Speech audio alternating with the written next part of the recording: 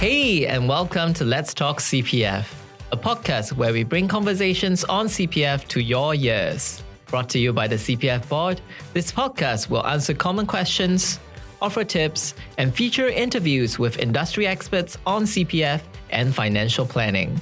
Thanks for listening, and let's get straight into today's episode.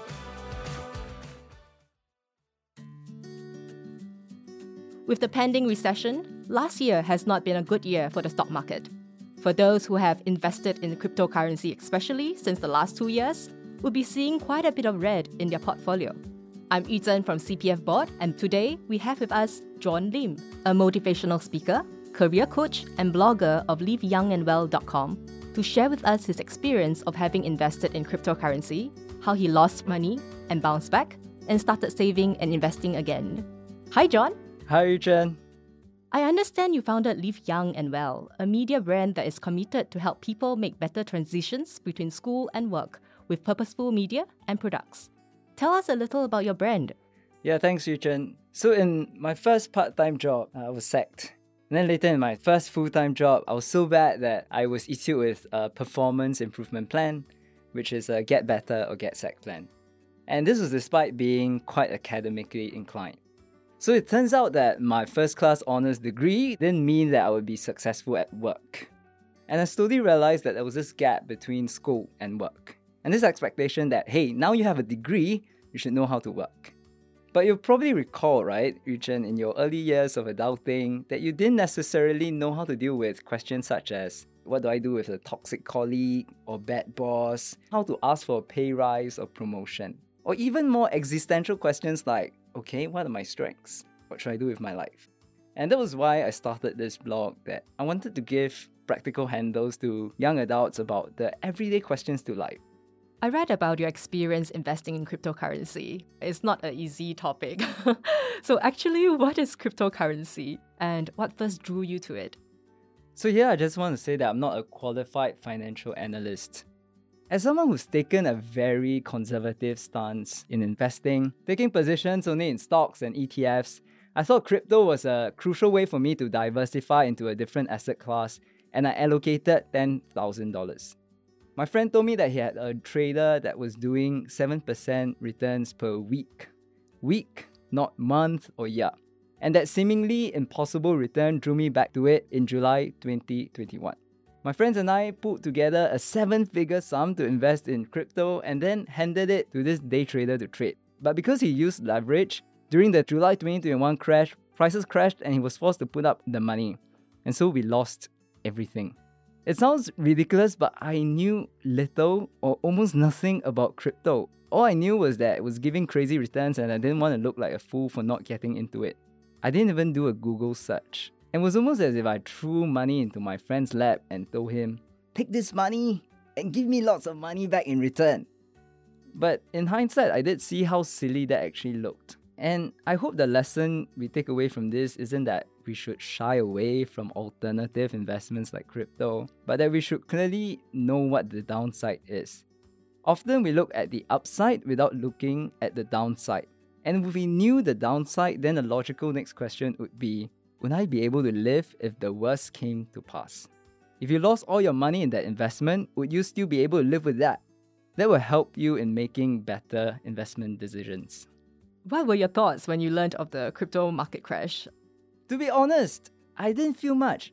And now that I think about it, I was just thinking, Yi-Zhen, why don't I feel anything? I mean, of course I was sad that the money was gone and mildly frustrated that the bet didn't pay off. And don't get me wrong, 10k is a huge amount.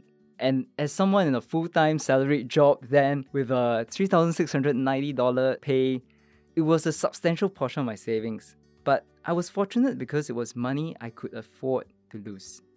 Whenever I take a position, I would not just look at the upside, but I would cap the downside. And I would ask myself, what would happen if I lost all these? Would I still survive? Because that's a real possibility. And we've seen that happen with the FTX crash. I've had friends who have lost their whole savings, friends who have had to do side hustles to rebuild their cash reserves. But because of how I set up my portfolios, it meant that even losing this was okay. And since investing as a 20-year-old, The two principles that have really helped me are: one, always invest what you can afford to lose, because that's a real possibility. And number two, that you should always cap the downside. So, what were some takeaways from this episode? Firstly, the most important thing in investing is really not the upside, but the downside. Warren Buffett has two rules of investing. Firstly, that one shouldn't lose money, and two, that one should never forget rule number one, as it is always important. Secondly, that in investing, one should always understand risk. Howard Marks, the chairman of Oaktree Capital Management, which manages 80 billion in assets today, writes about this, in his book, The Most Important Thing. He says that dealing with risk is a three-step process where you first understand it, then recognize when it's high, and thirdly, that you control it. In this instance, for crypto, some might say it's riskier. But what exactly does that mean? Finance theory often talks about how risk is volatility or those that have big fluctuations in price. But this doesn't adequately define risk. Risk, as Marx describes it, is the likelihood of losing money. And when you define this risk, then you become clearer about one, if you should invest in crypto, and two, when you should invest in it. Thirdly, it's about being smart but not too smart. The billionaire partner of Warren Buffett, Charlie Munger, once said, "It is remarkable how much long-term advantage people like us have gotten by trying to be consistently not stupid instead of trying to be very intelligent." I confess, it was fancy to tell people I was investing in crypto, even though I didn't understand at all what it was or what the underlying technology was. But I wanted to pretend to be smart. This loss has taught me, and hopefully some of us, that sometimes investing doesn't have to be you trying to be smarter than you are. It's just about sticking with what you know. Those were very good takeaways. I will keep them in mind. How do you think you managed to get over this episode? Firstly, I think it was the mindset of learning, because any form of investing needs courage. But it's not only the courage to win, but the courage to lose. So it helped me to frame this as a lesson rather than just a failure. When you see it as a lesson, you begin to become less wedded to the outcomes. But when you frame it in the dichotomy of success or failure, your self-worth can become tied to the outcomes of that investment. For example, when I bought my first stock at 20, I took the fall in prices very personally, as if I was the one responsible for the company doing poorly. But Lee Freeman Shaw's book, The Art of Execution, changed me.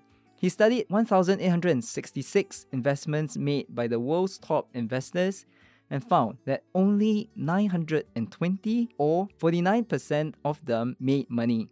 Even the best failed. What was different was how they executed after the investment rather than before investing. This helped me see that after losing all my money in this crypto investment, all I needed to do was actually just learn and then rebalance my portfolio again. So, John, how do you recognize that it is money that you can afford to lose? I think it meant that I couldn't eat fancy restaurant meals and probably might have to bring dates to the hawker center, but you get the idea. I could afford to lose it.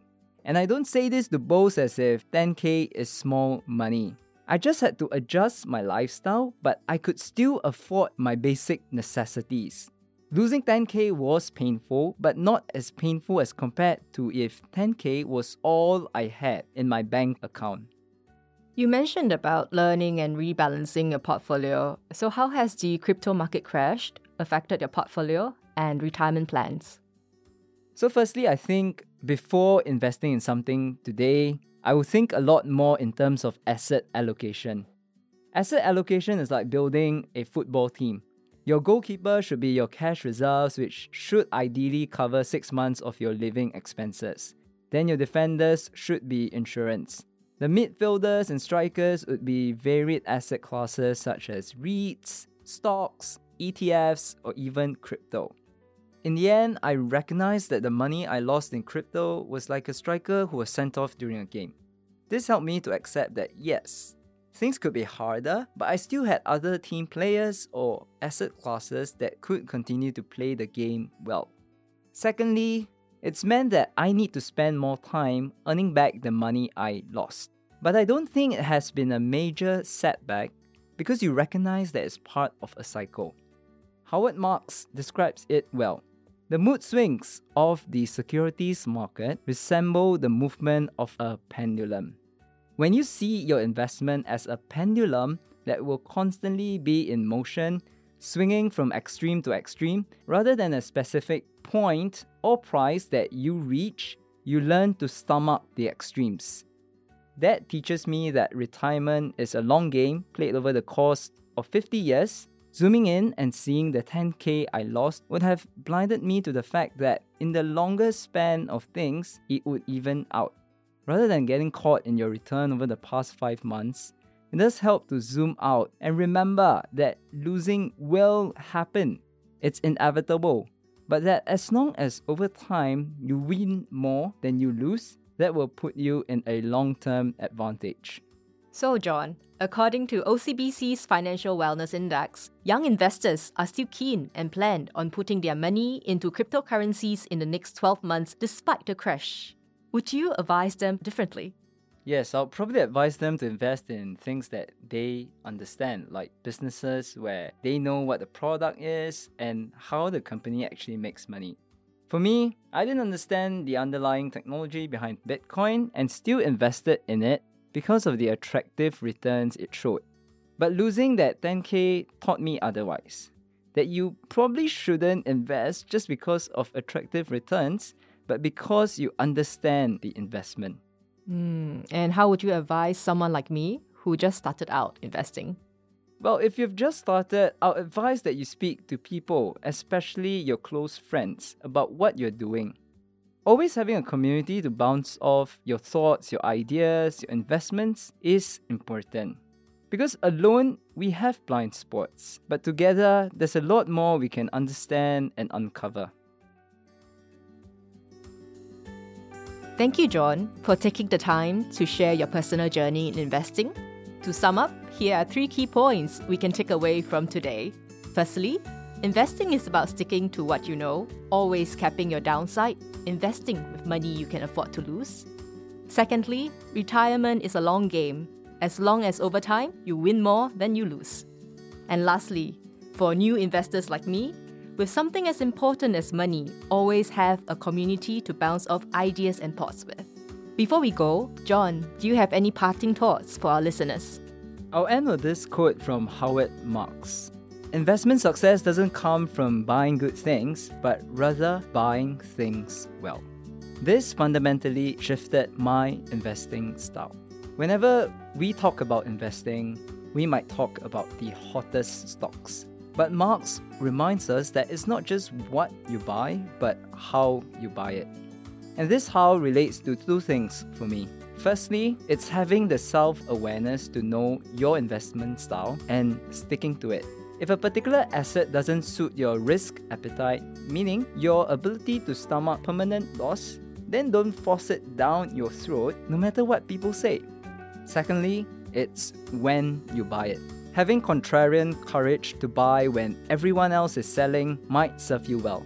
I used to have a client who struggled with a low income as a delivery man, who often just eat dinner and skip the other meals. Yet when I saw his CPF, it was vested in many different assets. I realized he had voluntarily contributed so that he could achieve higher returns at the expense of his current lifestyle. And when I asked why, he said, "Ayah, my son-in-law, I don't know when I will die. I want to leave something for him." At the end of the day, whatever you invest in doesn't matter so much as who you are investing it for. So maybe the next time, before you click that trade or order button, maybe ask yourself, who am I investing this for? And with that, we come to the end of today's episode. I'm Yu Zhen, and you have been listening to Let's Talk CPF. Before you go, we would love to hear from you. Email us with your questions or comments at podcast@cpf.gov.sg so we can create better content for you. You can also leave us a review on the platform you're listening from to help others learn about our podcast. For the latest news, visit cpf.gov.sg/podcast or follow our social media pages. Thank you once again. Until the next time, let's talk CPF.